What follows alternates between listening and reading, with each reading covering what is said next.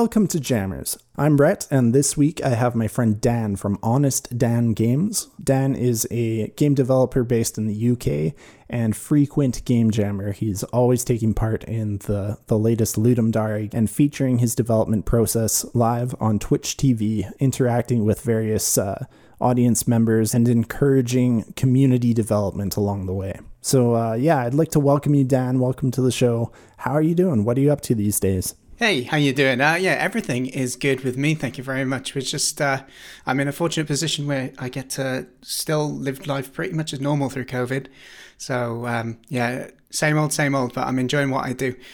Everything's pretty good. Thank you. Excellent. So you've done a lot of game jams. Some of your more famous ones include a game called Trout, which was a combination of game genres that don't mesh together. That one was a lot of fun. You've also done a few others.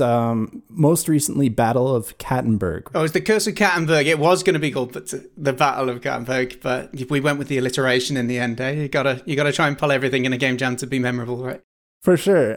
Now, I personally haven't played that game, but it's a card game to my knowledge, right? Maybe, do you want to talk a little bit about what you're trying to achieve and sort of what the theme of that jam was? Yeah, sure. So it was the last Ludum Dare, however you pronounce it these days. In the last Ludum Dare, we wanted to do a game on the theme of Stuck in the Loop. And I worked with a friend of mine, Bora, known as Brain Nerd Games. And fortunately, a community member of mine on Twitch, Spacey3D, who's a talented artist, was happy to do some illustrations for us as well, which ended up feeding in massively to kind of giving the game character and stuff as well. But essentially, me and Brainerd Games had been kind of toying with the idea of making a card-based game even before the jam. And Brainerd talked to me about this idea he had where like the game, a game with playing cards where you deal them all face down and then you've got to match them together. Is it like fish or go fish, they say, if you get it wrong? So it's a matching game essentially, but we wanted to kind of combine that where you're not just matching cards in order to win a pair and then win a point, but instead you're revealing cards and then they are your actions that you can use in order to overcome some form of challenge. And the way we went about it in the end was to have an RPG kind of theme to it, where you are a party of feline adventurers, and you have your different kind of role-playing game roles, in the sense you'd have like a warrior, you'd have a bard, you could have a priest, and they have their own kind of unique abilities in a sense. You'd have your party and you would fight against the enemies in our game were rats. I know, creative cats and rats, but and the idea would be that you, turn by turn, you would try and defeat the opposition. So you start off by revealing a series of cards, turning them from face down, face up. That might reveal cards such as, I can defend, or I can attack an enemy, or I can use my special ability. And then you get to play each character in your party on one of those cards, one at a time. And the aim is to do as much damage as you can to the enemy so that they are defeated, and then you go on to the next fight. But in terms of the Stuck in a Loop theme, we were keen to do the card game, but we needed to kind of make it work for the theme. So everything I've said so far isn't really on that theme, Stuck in a Loop. But that's kind of what's interesting with game jam. Sometimes I enter a game jam without any idea of what I want to do, and you let the theme drive you. But what happened in this one more so was that we kind of had a mechanic idea that we wanted to explore. And then we just had to come up with, how can we make it stuck in a loop? So the way that we integrated the game design then was like, you are in a place called Kattenberg. And if you imagine like a Monopoly board of tiles around a map, which essentially Monopoly is renowned for, you go round in a square, right, buying properties, and then you go back to the start. And once you go past go, you collect 200, and then you go round and round and round. We wanted to do the same sort of mechanic, but to explore, or to kind of work as a kind of metaphor for the idea that you're kind of lost, and you're going around trying to get out of Kattenberg, but every path you take winds you back because some curse has been placed on the kingdom. So we kind of went with a story kind of introduction of the theme, I guess, which ended up evolving into gameplay mechanics, because we then had to kind of design a board so that you'd have pieces. So every time you'd roll a dice, you'd move your piece around, and when you land on a tile, you might find something, or you might have a fight, and that's where that card game mechanic I described earlier would come into it. So it became an interesting one that, as much as we started with an idea, but the game ended up changing quite a lot based on integrating it with the theme. And that's one of the great things with game jams, is it gives you that chance to it pushes you in a way that maybe you wouldn't have been pushed, and that can lead to some very interesting decisions. Yeah, for sure. It kind of sounds like you took the hard approach, because if you already have a mechanic and you have to adapt that to the theme, it seems like it might be more difficult than coming in just wide open. I think you're right there. I don't particularly recommend it, because you're right. It sometimes can blind you a little bit, and it can kind of stunt your creativity a little bit, because you're throttling your creativity to make sure that it still fits with this kind of agenda that you want to push. But at the same time, there's plenty of people who have these ideas in their head, and they're like, oh, I really want to do this, but work, maybe my family, relationships, everything else gets in the way of it. And so if you can people use game jams in those situations sometimes just to give themselves that window of opportunity to explore that idea they had. But so it depends on the person, really, on how they're going at it. But I wouldn't approach most jams. I think it's only one jam I've really gone into knowing that I wanted to do a mechanic. There's been a few. Sometimes I go into a jam thinking I want to do something that, for example, we did a game called Bunners, where you play some medic rabbit who has to run along a battlefield to save the wounded. The birds are fighting the frogs. Don't ask about the backstory, but you need to go and get save them off the battlefield. And then in order to save them, you need to do like a key pressing mini game. You have like typing mini games where you have to press a series of keys without making mistakes. Or so to resuscitate, you'd maybe need to press WS, WS, WS over and over in rhythm. I was keen on trying to integrate some form of mini input games, but that was the only kind of idea I had. So it wasn't really building up a game. It was just like, oh, I'd like to explore that. So I think if you go in with maybe a less concrete like mechanic, and like, oh, I want to make a game that works like this, and we'll try and just make it fit to the story.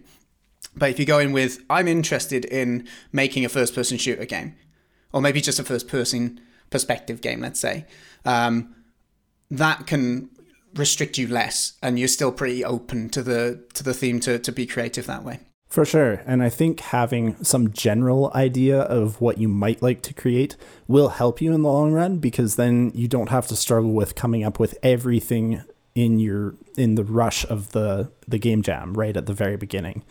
And it can be hard, but I mean, it worked out for you. You guys, I think you scored pretty high in Ludum Dare for the Curse of Kattenberg, didn't you? Yeah, well, it's pretty much my claim to fame as far as game jams go, because we finished 12th overall, which is like much higher than we've ever done before.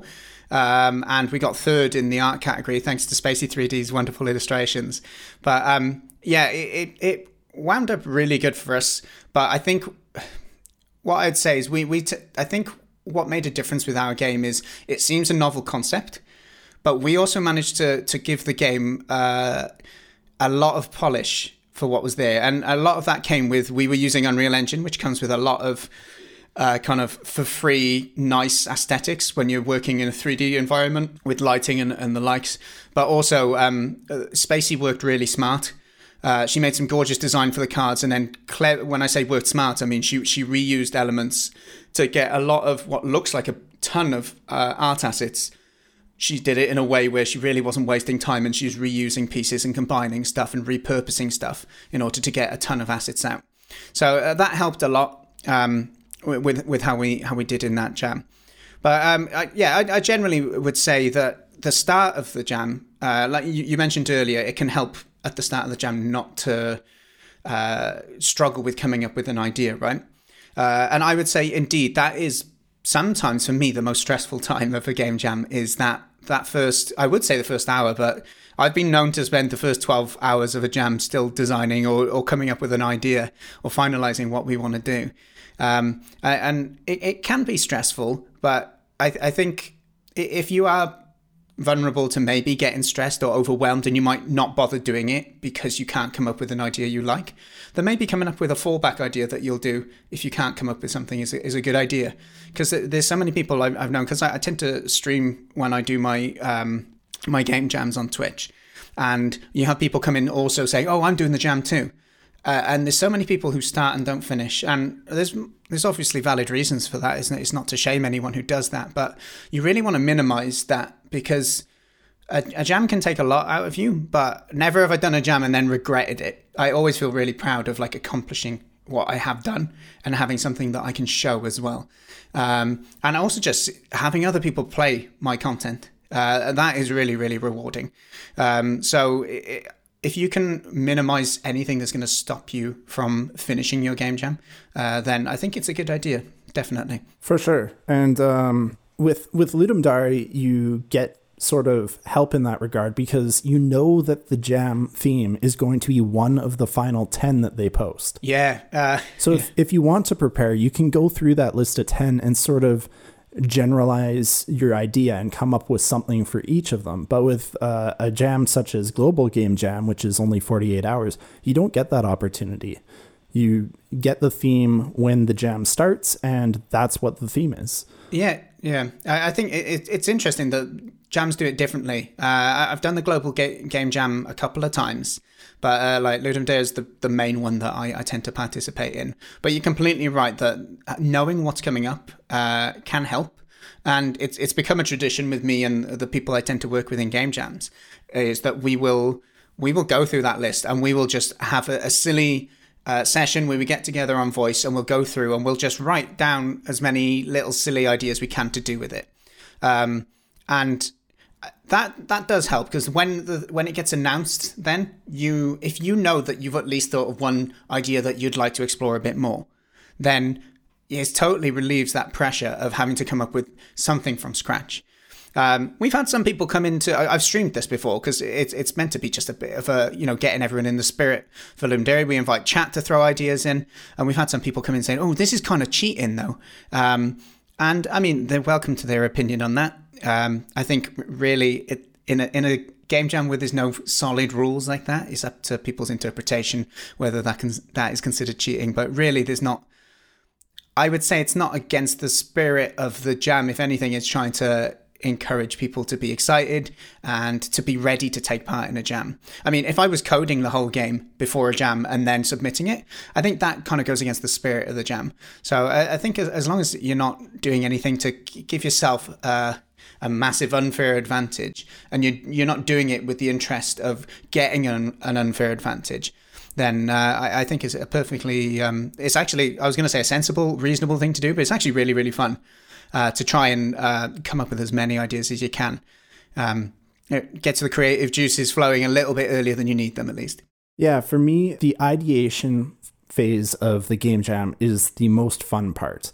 It's where you get to talk about all your ideas and narrow them down into something that you think that you can build in that time frame.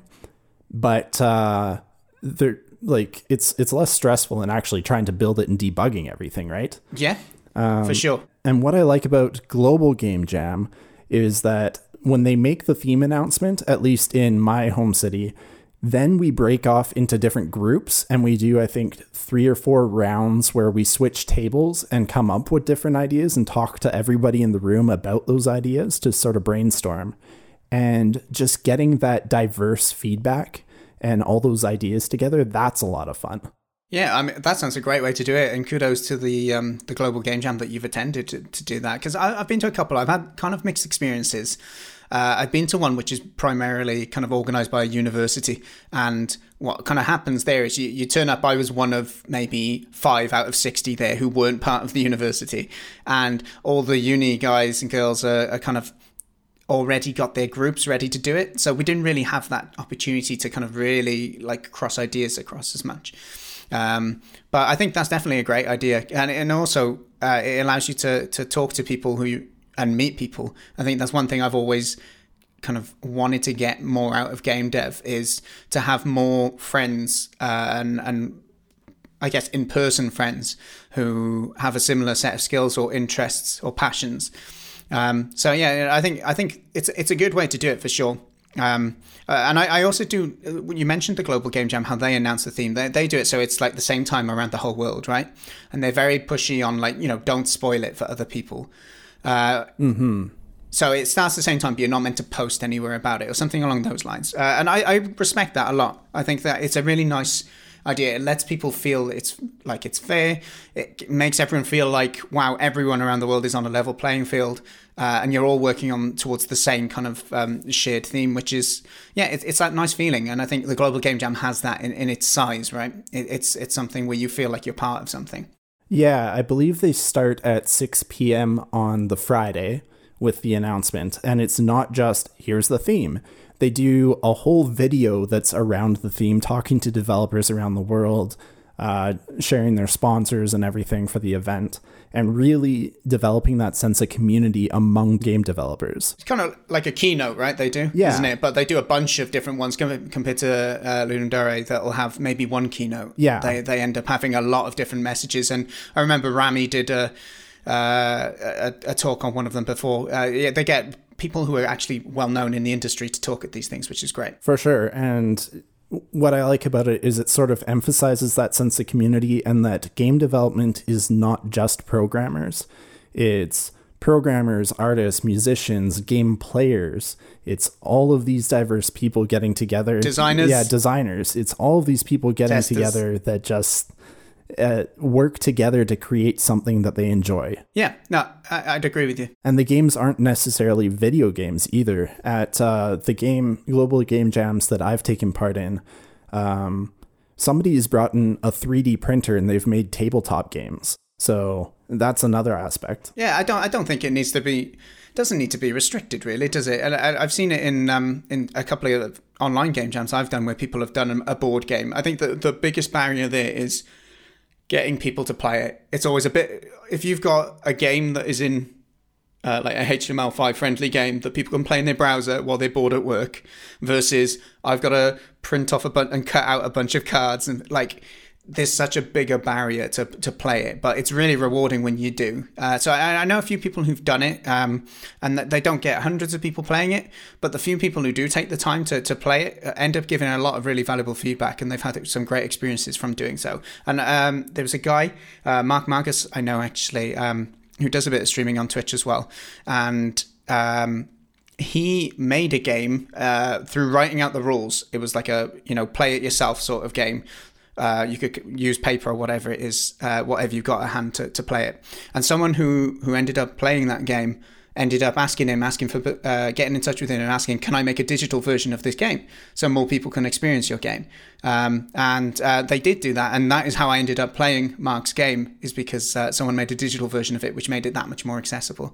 But yeah, there's a nice story about that. It is worthwhile doing if you're not into doing it on a computer, or you want some time away from the screen, even if you can do it and you want to just a different type of challenge, then though it's maybe a little less accessible to players, it still can be a worthwhile experience. For sure. I was going to say there was one thing I found with the Global Game Jam, and this may be my own experiences, I'd be interested in hearing your opinion on it, would be if we were to compare and contrast like Ludum Dare to the Global Game Jam, I think the voting phase, the community voting, and the commenting on each other's games, that aspect of Ludum Dare makes it, for me, feel a big community experience. As you may know, myself, I do streams where I'll play other people's games and give feedback, along with other streamers, like, how I met Alicia Griffin. She does the same thing, where she'll get hundreds of people after Ludum Dare go into her stream, they submit their game, and then she'll play it on stream and give some general feedback.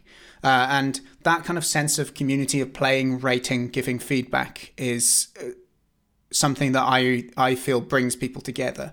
Now with the Global Game Jam, I've kind of got the sense both times I've participated, and it may be the individual instances I've done it, but where I just kind of submit it and then I kind of forget about it, because you don't really have that like results. They probably are results. I don't even know, if I'm honest with you, after doing mine. It didn't feel like there was that progressive countdown towards the results where you contribute to the end result of the competition, if you'll call it that. Yeah. So in my experience with Global Game Jam, we do submit all our games onto a website. for Global Game Jam, and they can be tested, but the emphasis isn't there. It's not necessarily on getting the feedback afterwards. It's about going through the process of creating the game. And at our Global Game Jam location, we end up pitching our games at the end. We do a quick presentation. Every team goes up to the front, they pull up their game, they talk about what they were trying to accomplish, and they show a demo of how it works, and sort of talk about things that they learned and things that they would do differently next time. And it's sort of more emphasis on the learning process aspect of game jams and less emphasis on the result. Yeah, I'd say how you described that format is what happened in the ones I was in. It was great in its own way.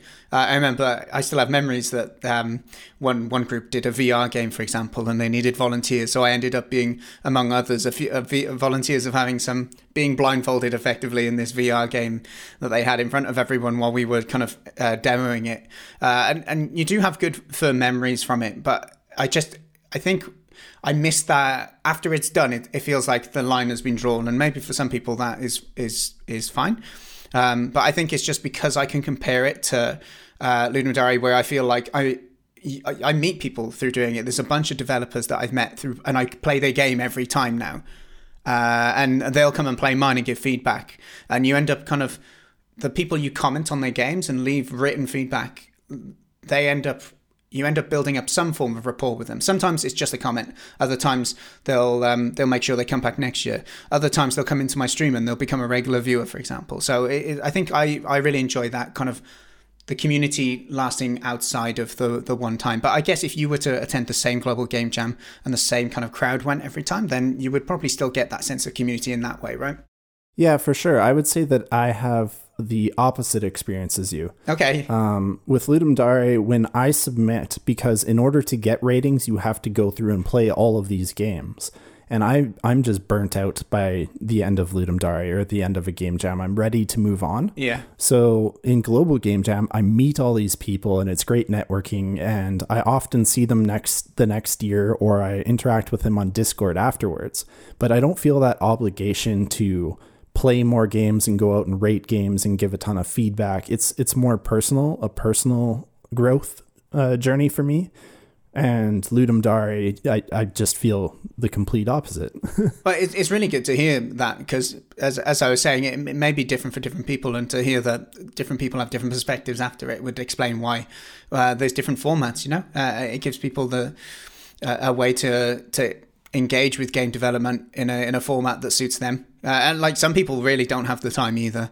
I'm fortunate that in my free time, I cut out a lot of my free time to focus on either game dev, streaming game dev, or playing games to an extent as well. So I have time already allocated to that. So when it comes around to Ludum Dare, I'm kind of, that is going to be my content for a bit. I'm going to be playing people's games, or I'm going to be doing a post-jam version of my game. And I have time to put towards it, I guess. But there's a lot of people who will take a weekend off work and then they're back to their normal lives. They might have 2 kids that they need to get to bed at a certain time, and a second job, or perhaps just they want to spend their time doing other things. So it was good to hear your perspective. Thanks. Yeah, for sure. I think just game jams in general are great for everybody.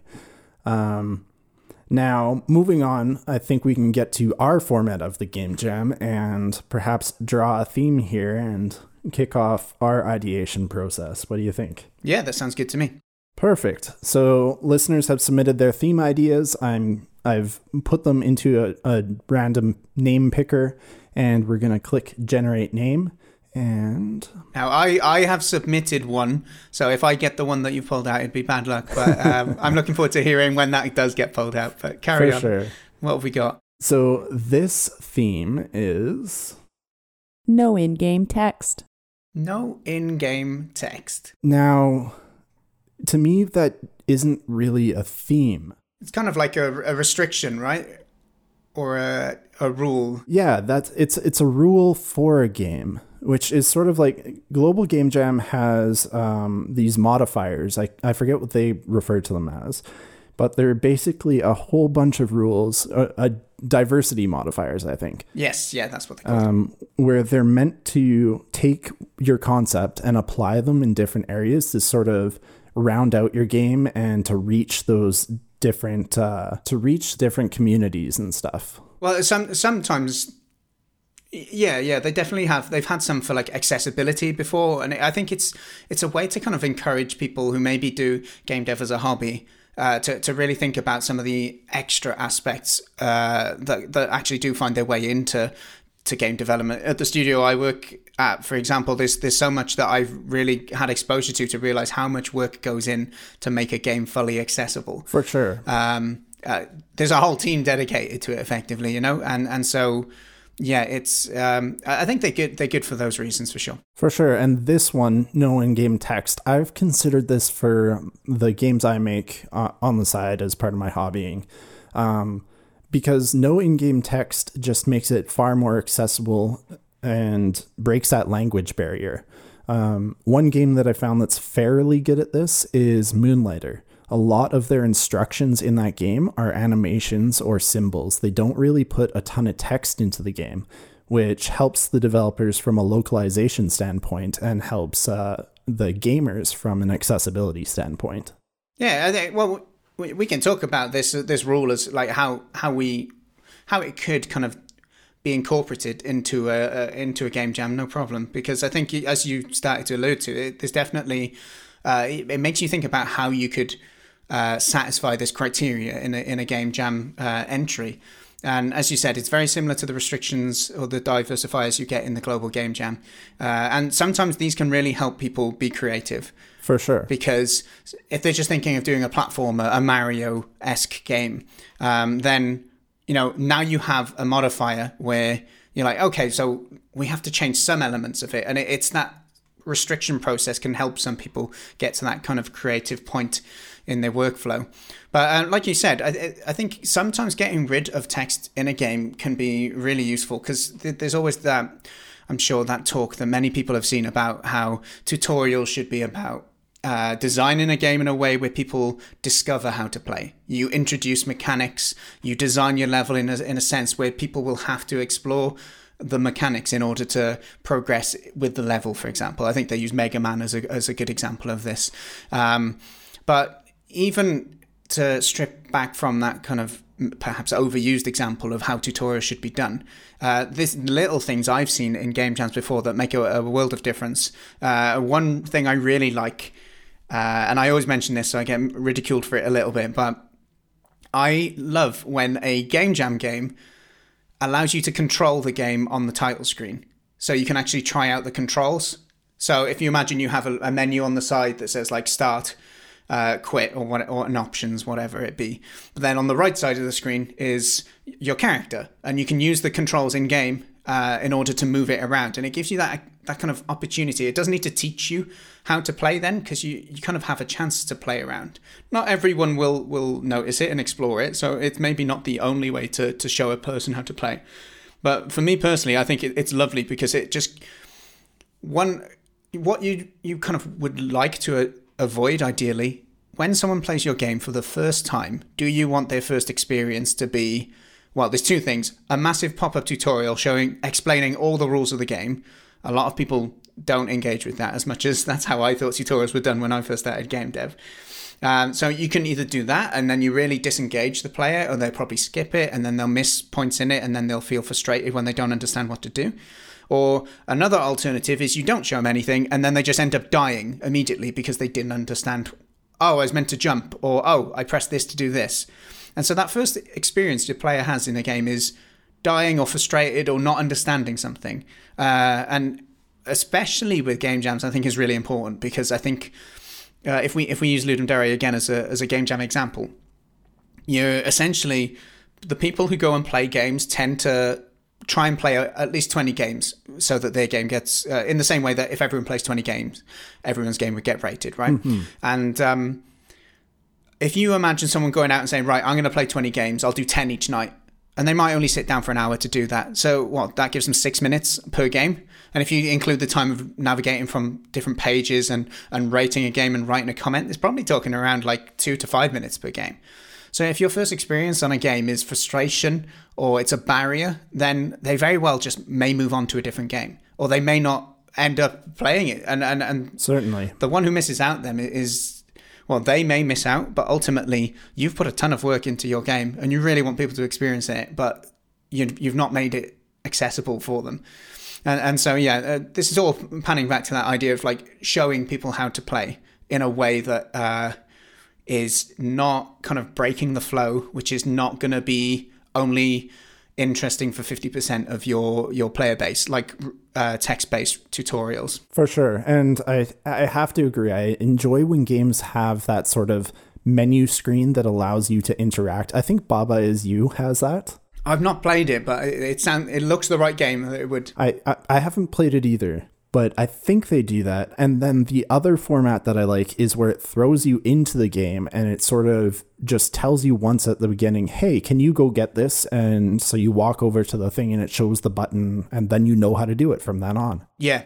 You don't need a giant block of text explaining everything. Yeah, I think it's quite common these days. People will just chuck a bit of text. I know we're talking about not using text, but if we're just discussing it generally, they'll put a bit of text in the background saying like press A to jump. Without a pop-up, it's just part of that tutorial scene. Mm-hmm. And people have kind of gotten used to that idea of we can break the little world immersion of of our game in the tutorial area. Because at least it doesn't have to be a stopping point. It can flow. Yeah, exactly. It's kind of finding a bridge, isn't it, between tutorial and no hand-holding at all. For sure. On a personal note, I think this is very individual based, but I absolutely adore a game which doesn't have hand holding at all, and you discover it. I think my brother once told me that he loved Breath of the Wild because it was such a game of discovery, and the same with The Witness by Jonathan Blow. Like, that's a game where you get told very little what to do, but you have to find out what to do. There's no like pop-up saying, oh,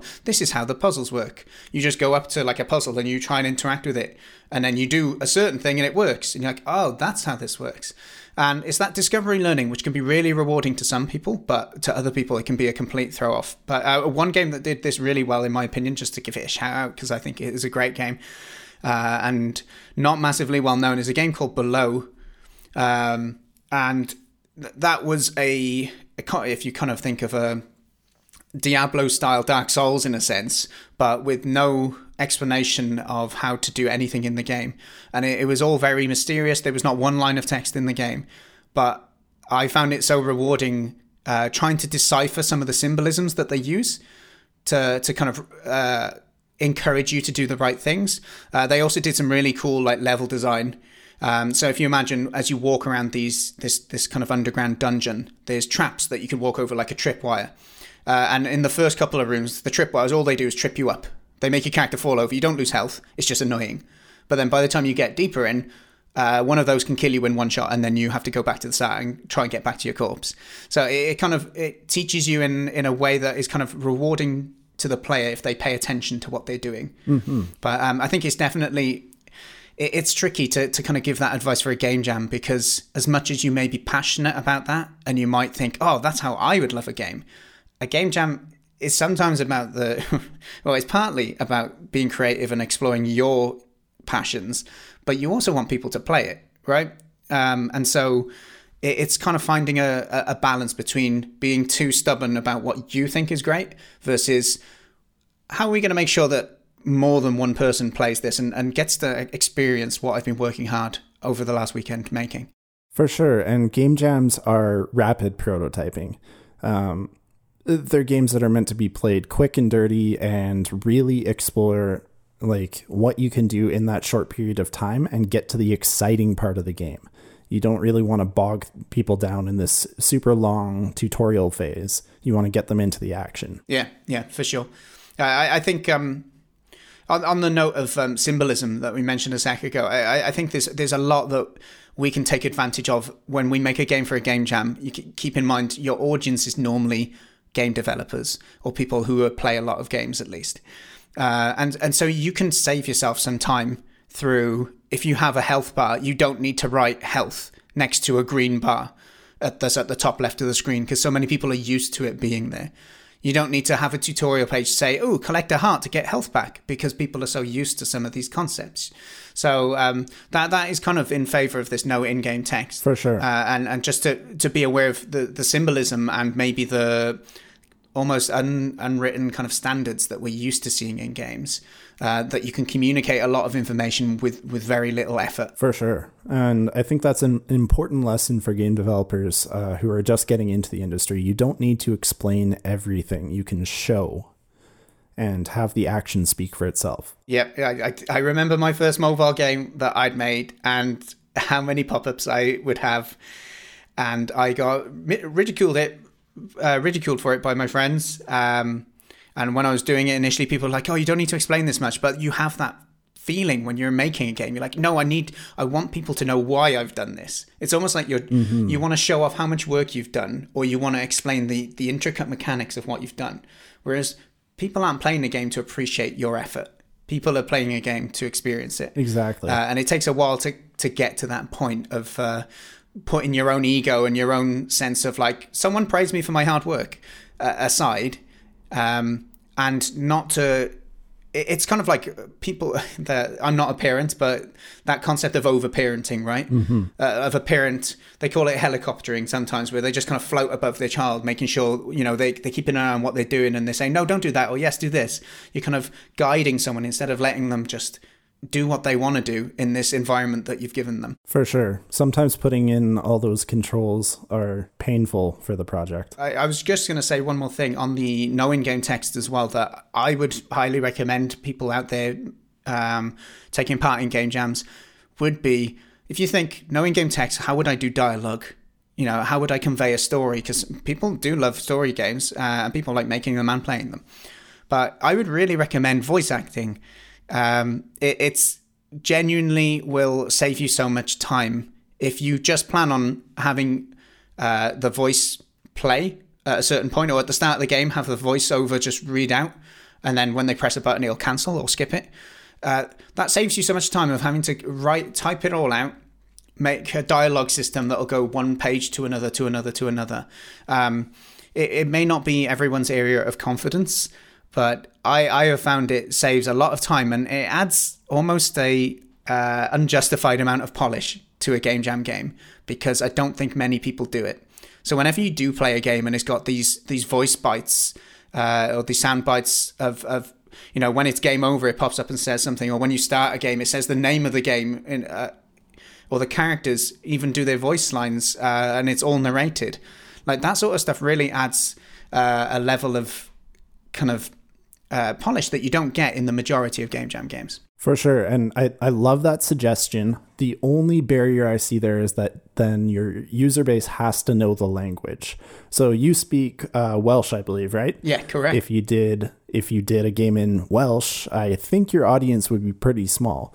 Yeah, I mean, that's definitely worth thinking about in that accessibility field. Yeah, you're very right there. For sure. But on the other hand, games like the Stanley Parable, they don't have text on screen. They narrate everything. And that game was great. It was a lot of fun and very entertaining. So it's definitely a viable way of mitigating text in game. Yeah, for sure. So we sort of got away from that as a theme. Perhaps we should draw a different theme. We're running a little short on time, but we can do a quick game idea session here. So maybe I'll click randomize and get a new theme here for us. And the theme is more than one way. Okay, now that's more of a game jam theme, I would say. It's very open to interpretation, and I think we should be able to come up with some ideas around this. Do you have any first impressions when you hear that? So there's two generalized things that come to mind. More than one way could be more than one way to do something, or more than one way of like getting to the goal. I guess those are kind of both the same, but I'm thinking more of like, I'm driving to my friend's house. There's more than one way to drive there. Or driving was one of the first things that came to me as well. Yeah. Continue, sorry. Or I'm painting a picture. There's more than one way to paint a cat. Yeah. Or the saying is more than one way to skin a cat as well, but that'd be a much more morbid game. So maybe let's not do that one, right? Yeah, I was trying to avoid that one, but that is the euphemism, right? So yeah. Well, before we explore any of these deeper, is it, if you don't mind, is it worth explaining maybe if this was a genuine game jam, the kind of process that I would kind of go through from kind of start to finish, not in detail, but just like if you've just got the theme, like what do I do in that situation? Is that okay with you? Yeah, let's go through that.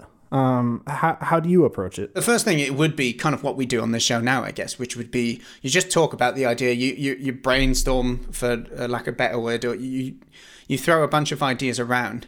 And if you're working in a team, I highly recommend you kind of jump on a voice call and you just try and put out loads of ideas, even if they're bad, even if you don't think you want to do them, you just air them, get them in the air, because I've had many times where I've said something that is pretty average, but then Brainoid, who I work with quite often, he'll hear it and he'll go, oh, yeah, we could do this. And then all of a sudden it sparked it into something significantly better. So, talking about it, communicating with your teammates, and giving yourself time, I think, is important. Another thing to consider here is, there's a few things. First off, I would say you need to maybe have a think. Are you going to go hardcore on satisfying the theme, or are you going to just bend the theme to suit you? Because both are acceptable. In some game jams, they will rate you based on the theme. So, if you bend the theme to suit you, you might rank a bit less in that category, but ultimately it might give you more freedom and make you enjoy the game jam. So really have a decision as a group which way you want to go with it. For me, I think theme is important personally. So I always try and make sure that it's integrated throughout, not just the story, but also the kind of the mechanics, in a way that it feels like it's embedded through the game. I find it challenging as well, but there have been times where I've strayed away from it if I've been struggling. Another thing that helps me then in that early phase would be I personally like a lot of planning. I'll open a Google Doc and I'll just write down my plan. Once I've got a rough idea, I'll write a couple of pages. And that's not, some people would see that as wasting time, and for some people that would be. But for me, what I find through articulating my plan and having to write down a bit more specific than just the elevator pitch, you end up picking up on little holes and flaws along the way. Or maybe better than that, you stumble across gold mines of how you can kind of branch your idea into something else, or just add extra stuff into it that would really enhance the game as well. And if you don't kind of rubber duck that with yourself, whether it's verbally or as I do in a Google Doc, then sometimes you miss out on those opportunities. And then for sure, and sometimes it gets too big, right? Yeah, well, scope is on my list, definitely. So scope sensibly. So I'm terrible to preach on this because I have very rarely scoped well on a game jam before. But I think it's really worth, once you've got your ideas, there's no harm in having your idea be a big idea, but you really need to strip down. I would recommend that you strip down your initial idea to its very core. And break it into things that you can build on. And what I mean by build on is that you could, if you run out of time, that you would still have something to show. So if you can break down your game into kind of sections of, like, if you were doing a driving game, as we started to discuss, like that you can start a game, you can move the car around, you can get to a goal. Like, that's point one. And then point two would be, what if there's diversions along the way? And then you start adding it in little by little, and it gets rid of that sense of scope killing your game, meaning that you don't get to submit anything or people don't get to play your game. Another thing that's helped me with this as well is try and set yourself some hard deadlines. So you can say things such as, I will finish the coding. If it's a 3-day jam, Friday, Saturday, Sunday, I will finish. If I haven't finished the coding by, let's say, midnight on the Saturday, then we're going to have to just fall back our ideas and just work on polish and UI and wrapping it up. Or maybe you cut out a feature, if I haven't finished the main story part of the game by Sunday morning, then we're not going to include achievements. That might be something that was in your initial scope. And if you set these out in advance, then you're not making those difficult decisions when you're kind of emotionally involved in it. You can kind of stick to those and they will help keep you on track as well. Because ultimately what we want is that people can play your game and you don't scrap your game midway through a jam. But they're kind of most of the tips I'd have when you're starting off trying to think, how am I going to approach it? The other areas, we're short on time, so apologies, but we'll get onto this more than one way in a moment. I would just say you can you can consider whether or not you want to learn something in the game jam, or whether you want to just try and get as much as you can do within the game jam period. I think that is something that you can decide before you start in a jam, because learning new things you can really lose time on it. And if you've got this massive idea, this game full of content that you want to do, but you're also learning some big new concepts or animation for the first time, you are very likely to lose a chunk of time because it's a new thing that you're learning, and you wouldn't want that to throw off your whole thing. So it'll change your mindset going in, saying like, the game may not be the fullest, most complete vision that I had, but I did learn something new while doing it, and it's pretty cool. Or you might be, this game really pushed my limit of what I could fit into 72 hours, and I'm really proud of what's in there. And that's two different mindsets, and it leaves you feeling more satisfied at the end if you know that you are going in and working with the right intention. For sure. And I think that's important to discuss with your team too, as you're building your team. Oh, yeah. Make sure that everybody's on the same level as far as your goal with the game jam. And often the goal of the game jam for me is often never to produce like a production ready game. It doesn't have to be fully polished. It should be pleasably polished, but have something that works. Yeah. Is my ultimate goal. If it works, it's a success. If you learn something along the way, it's another success, but it definitely doesn't have to be a production ready game. Pleasably polished is quite a nice term. We'll have to remember that for next time. For sure. And I'd love all of the suggestions you've come up with. For me personally, I do like writing things down, but it's much less of a full-on design doc. It's more of a sort of just decision tree. Like, what is the loop of the game? What does that look like? Yeah. And how do we build upon that in a way that it makes sense?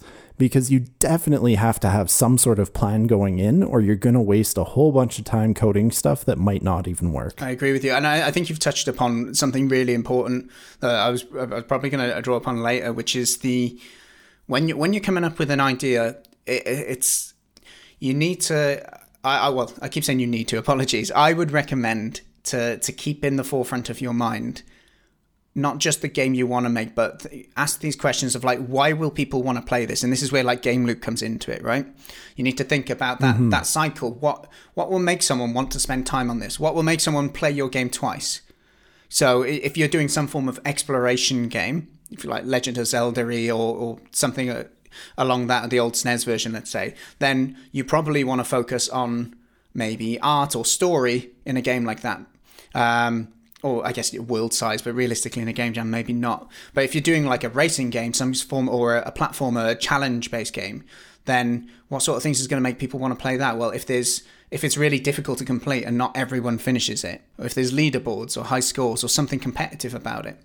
So if you can keep that in mind at these early stages, the early stages is where you really kind of decide on the core of your game. And if the core of your game is just like an idea, I want to make a game about birds.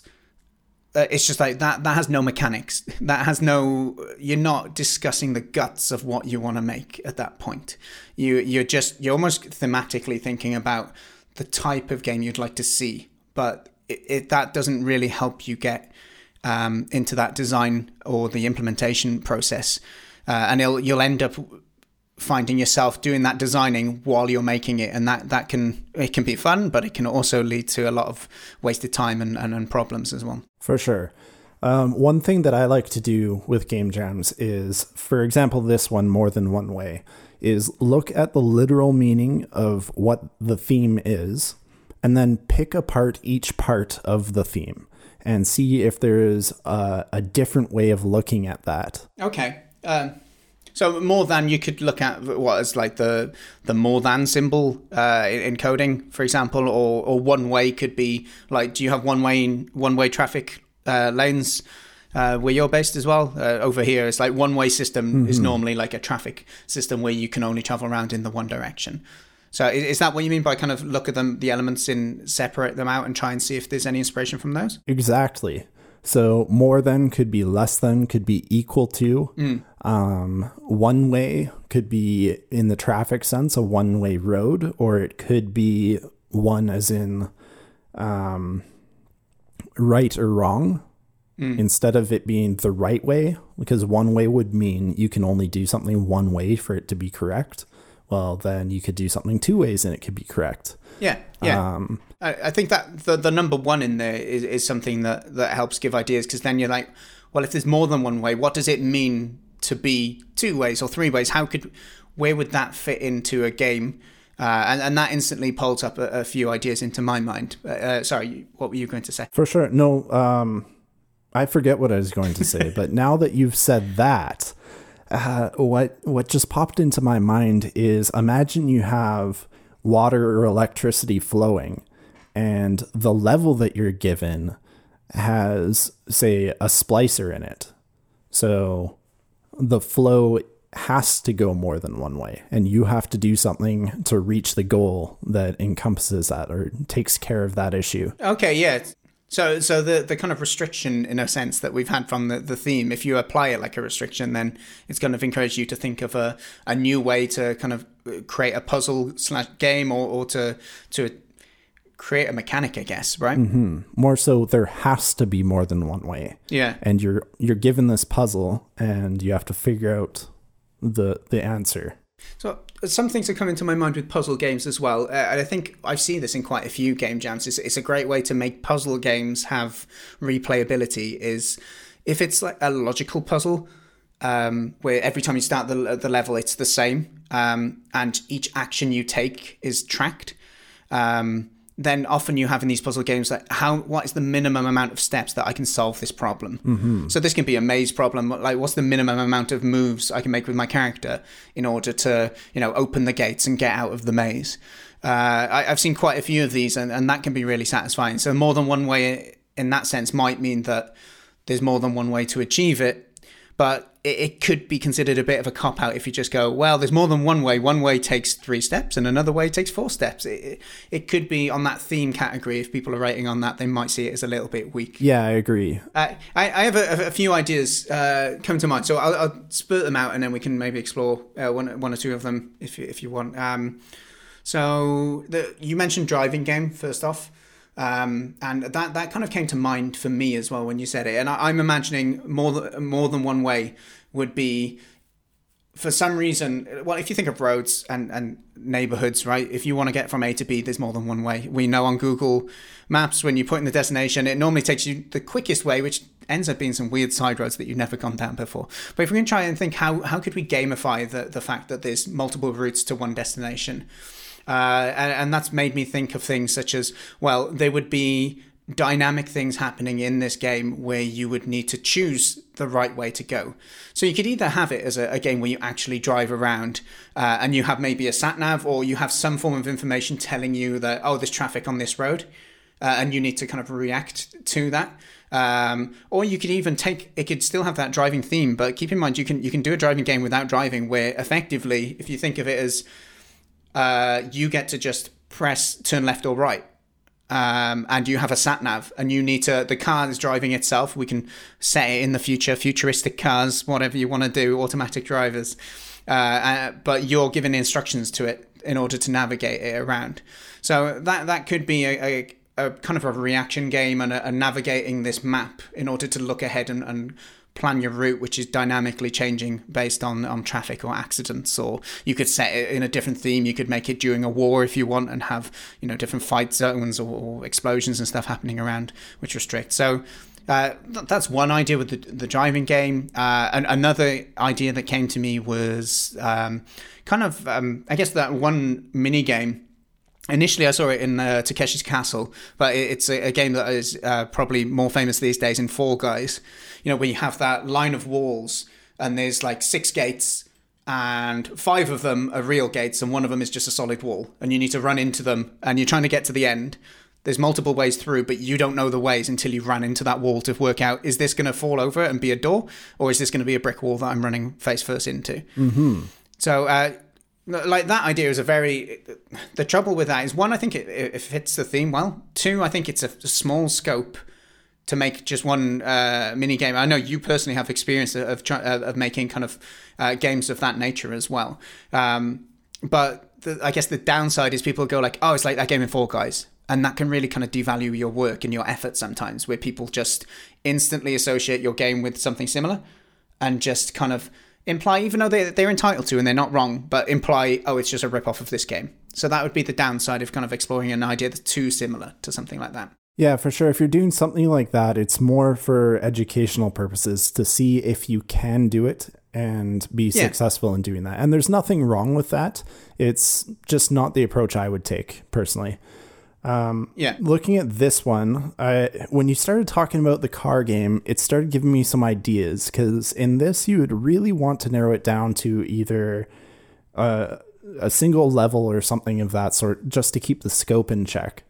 And I sort of thought of this other game idea that I had a long time ago. So imagine you're driving and you're trying to get from point A to point B in this world. And this world is real time, so events are happening, but you don't know what they are until you've experienced them. So maybe construction's going on down this road and you're trying to get to the end in the best time possible, and construction slowing you down. So you take a different road, but you don't know what happened in that construction. Maybe it cleared up right away, maybe it didn't. And so these events are happening in real time, but you don't know unless you've explored all the different ways to get to the endpoint. So you're suggesting a static world, and are the events persistent as well? Not persistent, sorry. I mean, are they static in the sense that they will happen every time you play it, right? Yeah, it's sort of an exploration game to try and find out what's going to happen. And who knows, maybe a story's happening and you have to discover it and you have no idea. What's interesting about approaching it in that way is you're instantly giving a bit of a reward for people to play the game again. It's also a drawback in a way, because it's almost luck for you to complete the game first time. Some people like that feeling of being good at games, and if they should play it, they'll be instantly good at it. Whereas this type of game is kind of encouraging you to trial and error and memory and experience. But ultimately, what it means is almost every time you play it, you're going to be getting better, and that little feedback loop of you getting better can be something that makes people want to keep playing it. So I definitely think there's some merit in that sort of concept as well. For sure. And what I'm thinking about more so than trying to complete it is it's sort of like achievements. Like, have you found all these things? Yeah. So there's not necessarily an end game, except that you got from point A to point B. Like, we're not going to kill the character. Yeah. But there's this checklist of, hey, did you find all of these things? And as you find them, they pop up on the checklist. Yeah. So did you see the bird that's eating a hot dog? Did you see the crane drop the boulder on the car? Yeah. And I think what's good about this as well is that if you have a team, then everybody can work on their little event. I see. Without necessarily interrupting each other's work. In isolation. Yeah, I think it's definitely a good point to talk about there, is that there's the modularization of your workload. If you're working on your own, then it's great and also terrible, because you're responsible for everything. But you don't have to worry about sharing that workload, right? But or not sharing it, but splitting it up without stepping on each other's toes. So yeah, I think that's definitely worth considering, and the way that you break down the tasks. But when you were saying that, what's interesting about this, because I think it's important to say that the idea that we've just put out there now, it actually would work with one of the other ideas I had in mind, and that's the point I want to draw parallels between these two now, is to show that just this idea was applicable to driving, but you can really just twist it. And then that, I guess, if you don't always go with your first idea, it may be more likely that you end up having a slightly more original idea. I think we've all been in game jams before where you end up playing the same type of game 20 times because everyone had that instant first thought and went with it. So we were talking about the driving game, right, where you have a choice to go different ways, and you will learn about there's different events, and those events may influence your ability of getting to your destination quicker, or you might learn something or experience something. But another way, or a similar kind of parallel, but in a completely different game setup, would be almost like it could be a platform game, or it could even be, if you're familiar with Undertale, if you take out the mini games, just a very simple, basic walking around game. Or Earthbound, similar to that, I guess, right? Where you can explore and you can pick up things, and you still need to get to a destination, but you can pick up objects and you can interact with them. And what you tend to get in games that have objects like that is that you can use that object at different places in the world that you don't know. So it kind of rewards exploration in that way. So essentially, like, it reminded me of this idea when you said what you did, because you're like, oh, did you see this along the way? Did you see the bird do this, or did you see the crane doing whatever you said? That's a good way to hint to your audience, oh, there's more content in there, you could play again. But I think to take it at another level, if you could think of not just like, oh, there is other stuff, you should go and find it. If you kind of make that part of the experience. So I'll pitch you a parallel idea. So if you imagine you're an adventurer and you are trying to get to your destination, whatever your goal is, right? And essentially, it's a simple game where you can just imagine like a Mario-esque game, a platformer, where you can just go from the left of the screen to the right. And if you just walk across the hallway, you'll walk past various things. And if you get to the end, there'll be a little flag. You get there and you'll say, yeah, you've completed the game. And it'll give you really basic credits. That's it, end of the game. But with this, if you think about this more than one way theme, essentially what we want to introduce is like players are going to think, what, that's it? But then you hint in the credits, or the jam, they may get the hint already that, no, there must be more to it than that. And so they replay the level again. And through interacting with the level or objects that you find, that allows you to unlock different paths, or allows you to kind of skip that first flag ending and to get deeper and deeper into the adventure. And so those different scenarios you said on your driving mission that you might end up seeing scenario A or scenario B, they become kind of modular add-ons of content that you can have to your game. So to throw in some random examples, let's just think, first off, there's in this most basic mode, you can imagine we have some really basic music. Just one instrument, single notes, nothing fancy about it. And if you just walk to the ending, you get that, congratulations, you finished.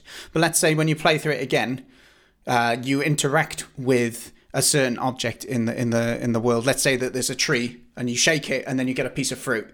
The music will build up, then you might get another instrument in there. And if you come to the ending, it might allow you to unlock a slightly different ending where there's a guard that you can give this apple, and then he's distracted, you can get past him, for example. Or maybe there's an enemy in the game, and instead of killing the enemy and jumping on his head like you would in a platformer, you instead try and give it the item, and then that might mean that, oh, they're now your friend, and you can use the fact that this enemy can jump really high in order to get to a different place. It's kind of like gated bits of content. And I think that directly encourages that replayability element, without almost just saying, oh, you could have done more. It's almost, you're giving them that scenario, very similar to the driving example, where they want to use their prior experiences in order to really kind of help them unlock more in the game. For sure. And I really like the idea of the flag. If it were 2D, I imagine, like, you have the Mario flag, right? At the end of the Mario level. Yeah. So you're stuck between that cliff drop off and the flag, and all you can do is touch the flag. But what if there's something in the background that you just didn't interact with that allows you to get over the flag, and then you didn't touch it, and now you have more to explore? So I really like that idea. There is one thing that's sort of bugging me about that approach versus the driving game, and it's that unless the world persists, you have to do everything in order again, and that could get frustrating to the player, because as soon as you figured out, oh, I can climb over the flag using the ladder, you don't want to have to grab the ladder every time and go over the flag again. You're completely right. I think you have that. There's a slight linear to the game compared to the driving one. You'd use that knowledge to plan your route differently, right? I think in the driving one, you're giving yourself 20 different routes you could go. So I guess if we wanted that element to kind of carry over to the more kind of the adventurer type of game, it would be more of a case of, instead of just getting over the flag, it might be, oh, you can actually, there's an invisible platform that you can jump up and it's a different section above you, instead of just replaying the same stuff. But it does make it difficult, because I think you basically, where this idea would be challenging is you have to be quite creative and think, how can we add stuff that isn't immediately obvious, but also isn't so obscure that players don't even discover it and don't get to explore your game. For sure. And so like and I'm going to take a note here from a video I watched not too long ago in Stardew Valley. What was it called? The video is from Game Maker Toolkit, and it's about incentivizing players and giving them rewards, developing rewarding activities. And their example was in Stardew Valley. I think it was Stardew Valley, where in the inventory, they originally said, hey, here's a recipe, you can go build this. But then there wasn't an incentive to go out and find more recipes and things. So what they did was they grayed out the things that, it was Don't Starve, not Stardew Valley. They grayed out the things in the menu for crafting that you didn't know the recipe for, but it was something that you knew existed. So you wanted to go explore to find the things that gave you the recipe. And so I think that sort of system could help a lot in this, where the original credits roll and you have one white name on it, but underneath it has a grayed out thing with a question mark. Like, then you want to go back and find. Yeah, it could have all the characters that you've met in the game, for example, and there's just a bunch of them which are grayed out. Yeah. Or like undiscovered and question marks. And the same thing with the driving idea would be the checklist of things that you were saying that, there are these things. And you're like, well, I didn't see that. Mm-hmm. And it gives you that incentive to go back into it. I think you're completely right. Giving people, if people don't know something is there, then you can't blame them for missing out on it. Not everyone is going to play your game with as much hope for content and expectation that you may have when playing games.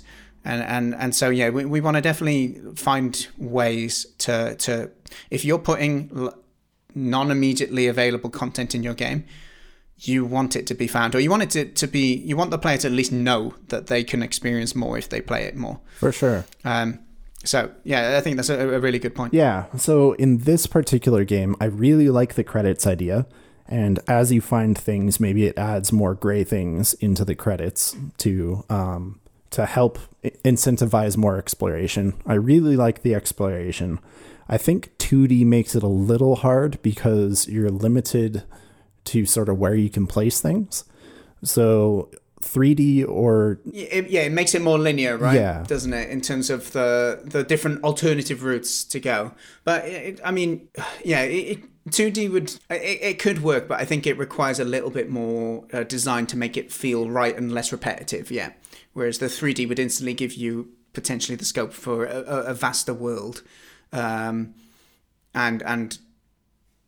give players that feeling that they're going a different route rather than just, skipping over a little bit of this linear path. For sure. So in my mind, it would be 2.5D or 3D, which 2.5D is 3D. It's just different graphic style. So 3D game. Yeah.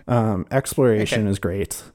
I guess the next step would be to give that initial goal to the player so that they know what they are trying to accomplish in between, or from A to B, and then all the stuff in between is the exploration. Yeah. So you could be a kid who's always grown up, idolizing adventurers. You've seen these, Arthur and the Sword and different stories of these heroes who go off and they find monsters, or they save people or help people from trouble.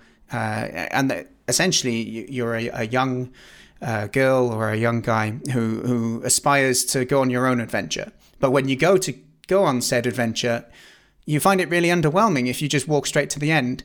And maybe it can be that big meaningful mission, that meaningful kind of message, of, it's not just about the destination, it's about the journey there and what you do along the way. And so you kind of naturally encouraged to go, okay, well, if I want this adventure to be an adventure, I need to go and find things. So if we think of it as not too like fast-paced action, imagine it like you can walk around and explore, and you might find an item that goes into a little inventory of yours. And then you can, if you go up to a character then, so let's say you find a bone on the floor, and then there might be a guard dog at a different gate. And if you walk up to that guard dog normally, he just barks at you, bark, bark, bark. But if you go up with the bone, it says, oh, you can use this now. So it's one of those games where you kind of, it's exploration, matching items to unlock different kind of sections of your content, and that will all build up to meet more characters, which may influence how you get to that flag, if you will. Yeah, so I loved your dog in the bone example. That's perfect. And that gave me sort of the idea that maybe you're a character who's trying to escape Kattenberg. And maybe not cat theme, who knows, but you're trying to get out of this town again. And so you're trying to make your way through the fortress, and you have all these different events happening. So getting past the dog could be one of those things. And if you did it the first time, he starts barking, guards come, and something happens. Big deal. In another path, you might see somebody else who needs food. Did you feed this person? And then when you finally get out through the gate, you get the credit roll, and it shows all of the things that you did. Yeah, it may even be that time where you come across a boss. Instead of just getting to a flag and you win, you come across a villain or something that's terrorizing the town. And the fact that you gave food to a guy who needed food earlier, for example, that he will play a role in that battle where he will distract him, which allows you to hit its weak spot on the back or something silly along those lines. But it's just all these ways where you could easily finish, like you fight the boss, but you just weren't strong enough. But still, you're a brave adventurer, and I really love that idea of having multiple endings. But it really doesn't suit a game jam. But no, it doesn't. Me and Brainoid Games, who I work a lot with, have such a habit and a kind of affinity for trying to put so much unexpected content into a game jam game. We made a game called One True Love before, which had it's essentially a potion based game where you had to brew potions together, and it was very silly, trying to make fun of the whole fairy tale stories of a character drinking the potion of love to fall in love with someone, right? So you had to find out what the potion of love was through combining these different ingredients. But there was 4 different ingredients, could be combined in 16 different ways. So there's 16 different potions. And if you gave the wrong potion to your One True Love, it would have a different ending for all of them. So if one of them was ended up turning into like a werewolf potion, you could use that on enemies. But if you used it on your One True Love, it would do an ending where, the one that you wanted to marry has now turned into a werewolf, and do a little bit of silly text and an image to go with it. So we got great feedback on that in terms of people didn't expect that much content, but you spent so long making all of these permutations of endings that it's really asking a lot of yourself for a game jam. That is where, like what I said earlier about, that is your initial scope. And then when you start the game jam, you got to think, okay, what is our very minimum viable product that we could get our idea encapsulated in this? For sure. And then could we put it into different modular chunks that we can add on if and when time permits? Yeah, so I'm going to pitch this idea to you then. All right. I'm listening. We have this adventurer who's maybe up against, I don't know, a tyrant of some sort. And so he's decided he's going to confront this tyrant. And on his journey to the tyrant, it's a straight path. You can just go straight there and confront them, but you're going to lose. Yeah. And so on your way, you can find all of these people to join your party. So you go past this dog and the dog's barking. If you give the dog a bone, well, the dog's going to join you in your battle at the end because you've satisfied that goal. And so when you go and finally get to this tyrant, if you have enough people and they have the right skills, then you're going to beat him and it'll have a certain ending. And if not, then you're going to lose and you got to go back and try again. I think what you've done there is you've done a really effective way of taking the idea and simplifying the implementation and the design constraints that it's putting on. Because initially we're going to have to think of how can we have level design where this one path to the boss now has these secret ways that you can go, oh, if I use this item here, it will open this door that I didn't know I could open, and then I can go into another section. Instead of having all these clever kind of or meaningfully designed layout of levels and interaction of items and paths. Instead, it's more of a simplistic of, if you figure it out, it just adds a character to your party. And then when you get to that boss, it's more of that's more of a straightforward kind of implementation of, when I'm at the boss, Did I feed dog? Did I help homeless person? Did I help the chicken cross the road? Whatever. And if you did all of these things, then they will add a character into that screen, and it will play out a certain ending based on how many you've met. It makes it a bit more kind of simplistic, but it still encapsulates that idea, right? Yeah. And it gives you scope that is realistic for a jam. Certainly. It brings it back into the game scope, as I was about to say that. Yeah. And then as stretch goals, you could also have it so that certain interactions, if you fail at or just miss, they would add a character to the boss's party. Yeah, that's an interesting dynamic to it. Just so that way... I almost feel it'd be nice if there was an element of gameplay in that last boss fight. So it's not just a case of you've ticked all these boxes, so you win. Whereas there's still a chance of, you haven't found them all. It's going to be harder, but you might still find a way to do it, or you might get lucky. It might be like throw the dice, right? So you could get lucky. But that will allow your concept there of, if you fail this or you make perhaps a immoral choice, then you may send someone to go and take the side of the tyrant, and therefore making that final battle maybe a little more epic, but ultimately more difficult to be successful in. Yeah, and getting a little further away from the scope. It could be sort of like a rock, paper, scissors, lizard, Spock type deal with your different characters. And so dog beats cat, the combat cat beats kind of bird. mechanism. Okay. I see where you're coming from. Yeah, and so depending on what side the character is on, it could influence the battle. Yeah, I think there's lots of kind of room here to kind of interpret how you would want to kind of gamify this, and how you'd want to reward players for their exploration and stuff. But I think one of the things that I'd like to reiterate is that idea of as you do more of the stuff, that you get immediate reward. So that's why, when I talked about like the basic music to begin with, maybe every time you get a new character, that character will follow your character around then. So visually they're in my party now. But secondly, maybe the music starts getting a bit more upbeat, or getting more instruments in there. Or maybe there's like a crowd gathering around the town ready for this fight based on how notable, how well known you are, for example. It's just these little keys, like hints that tell the player they're doing the right thing through going to gather these people. Because otherwise people might not understand that mechanic, that the more people you talk to, it helps you win that boss fight, right? So giving breadcrumbs or bread trails along the way will make it interesting. And just on that music front, I think music is an area that is often kind of the weaker area of game jams if you don't have a musician on your side. Agreed. And I was going to add that with the music, that's a really easy way to do it, because what you can do is you can layer the track and say have a good track and a bad track. And as you do more things good, it adds more layers to the music. Yeah. So maybe it starts out with just drums and percussion, and then you do a couple of good things and it adds keyboards or synth or guitar or something until you have this enormous, grandiose track.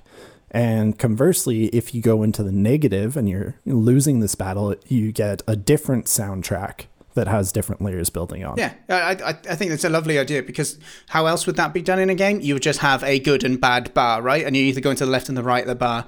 And sometimes that can be less rewarding. And especially if I'm all the way in the bad, is it worth me carrying on? Whereas the music, even though it conveys that same message to you, it's not quite as, you don't feel like the game is as or how to win the game maybe, or how good you're doing in the game is as obvious or trackable from a player scoring point of view, Yeah, it's a subtle hint. That feeling that people have with like, I've messed up, I might as well start again. Like that, we want to stray away from that. We want to reward alternative ways of playing and exploring. And like a silly take, if you wanted to try and add a bit of humor into that idea you had of different instruments and that coming in, you could even have it that it's just a tune that like your character's whistling while they're off on an adventure, and then you get the dog on your side, and then he'll balk every so often, just like to kind of add to, like, it's almost like a a bunch of you people singing that same tune, adding their own little voices. And that's a way to integrate the voice acting stuff that I talked about earlier, that will really give it a bit of a, even though the game may be simple, you know, you're going to talk to different people, giving them the right objects so that they follow you around. The fact that it changes your game experience when they're on your side, not just at the end, but, oh, now the music's changed and, you know, the cat meows the chorus of the little tune every so often. That just gives you that sense of, it's a mix of polish, it's a mix of an interesting experience, and it adds a lot of character and mood to a game, which are areas that can often be kind of overlooked in a game jam. 100% agree. It breathes a lot of life into the game. We're ballooning our scope a little bit here, but I like the way that we've done it. What are you on about? We've ballooned the scope in a good way. It's easy for a year game jam, right? Yeah, a 1 year. Yeah, just take it from a weekend to a year and we're good. Yeah, for sure. So I think that's pretty good for a game. We've definitely hit the mark on the theme. I think this is the best implementation of the theme I could have asked for.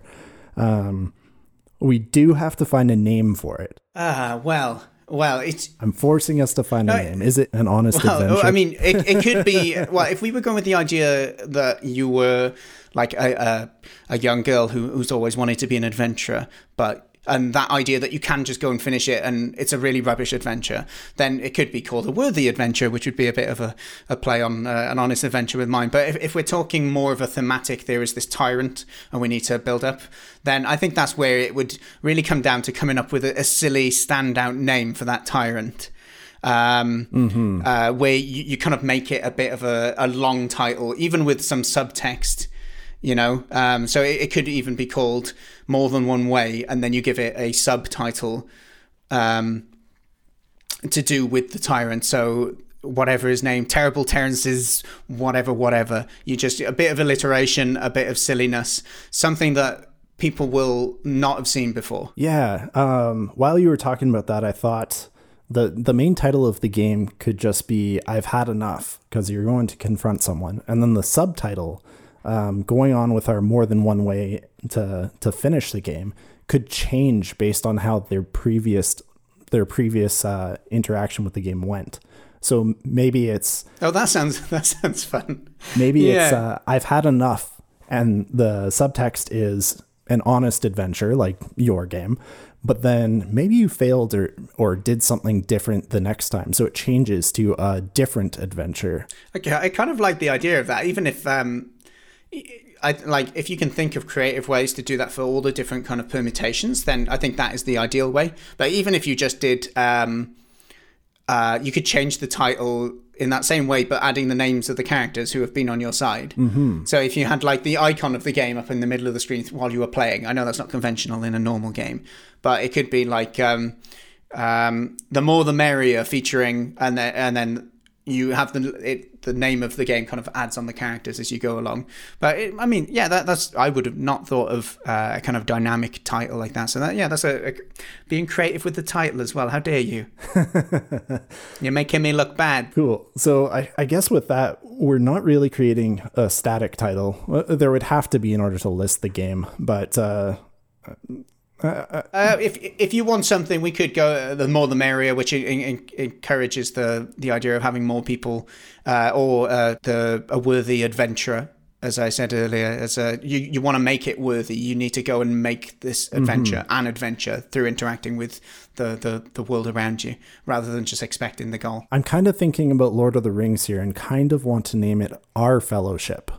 Yeah, that's fine. I think that's a lot more cool sounding than the More the Merrier. I'm leaning towards your option there. Cool. We'll call it that then. Our Fellowship, and it's an adventure, a dynamic adventure. I'll leave it at that. Our Fellowship, a dynamic adventure, and the title will change based on your previous playthrough. Yes. Scope, definitely. We're not over-scoping this. That's fine. No, we're not over-scoping. This is perfectly in scope. This is a 1 weekend, 48-hour jam that you'll never complete. Yeah, as long as I don't have to do it, I will agree to this. Perfect. Well, Dan, thank you so much for coming on the show. It's always great talking to you. Where can our listeners find you? So, I stream on Twitch as my primary way of kind of participating in game development outside of work. So you can find me on Twitch under the username Honest Dan Games, all in one. I am on Twitter as well. I don't do so much on social media, so yeah, the best bet would be to come along to the Twitch channel, where I'm pretty much use it as an excuse to. I work on a few personal projects. I do game jams, but mostly it's just to practice outside of work. So I'll be learning new things. I currently work in the Unreal Engine and C++ for my day job, so I'm trying to fill all of my personal projects using those same skill set in order to kind of make myself better at what I do. And so, yeah, if you have any interest in learning about that game engine or generally just hanging out and chatting game dev, then I stream regularly on my Twitch channel. Excellent. Well, thank you. I'll also put a link in the show notes to your website, I believe, where they can play previous jam games such as Trout and the Curse of Kattenberg. Yeah. I think my itch website, which would be honestdan.itch.io, I think it is.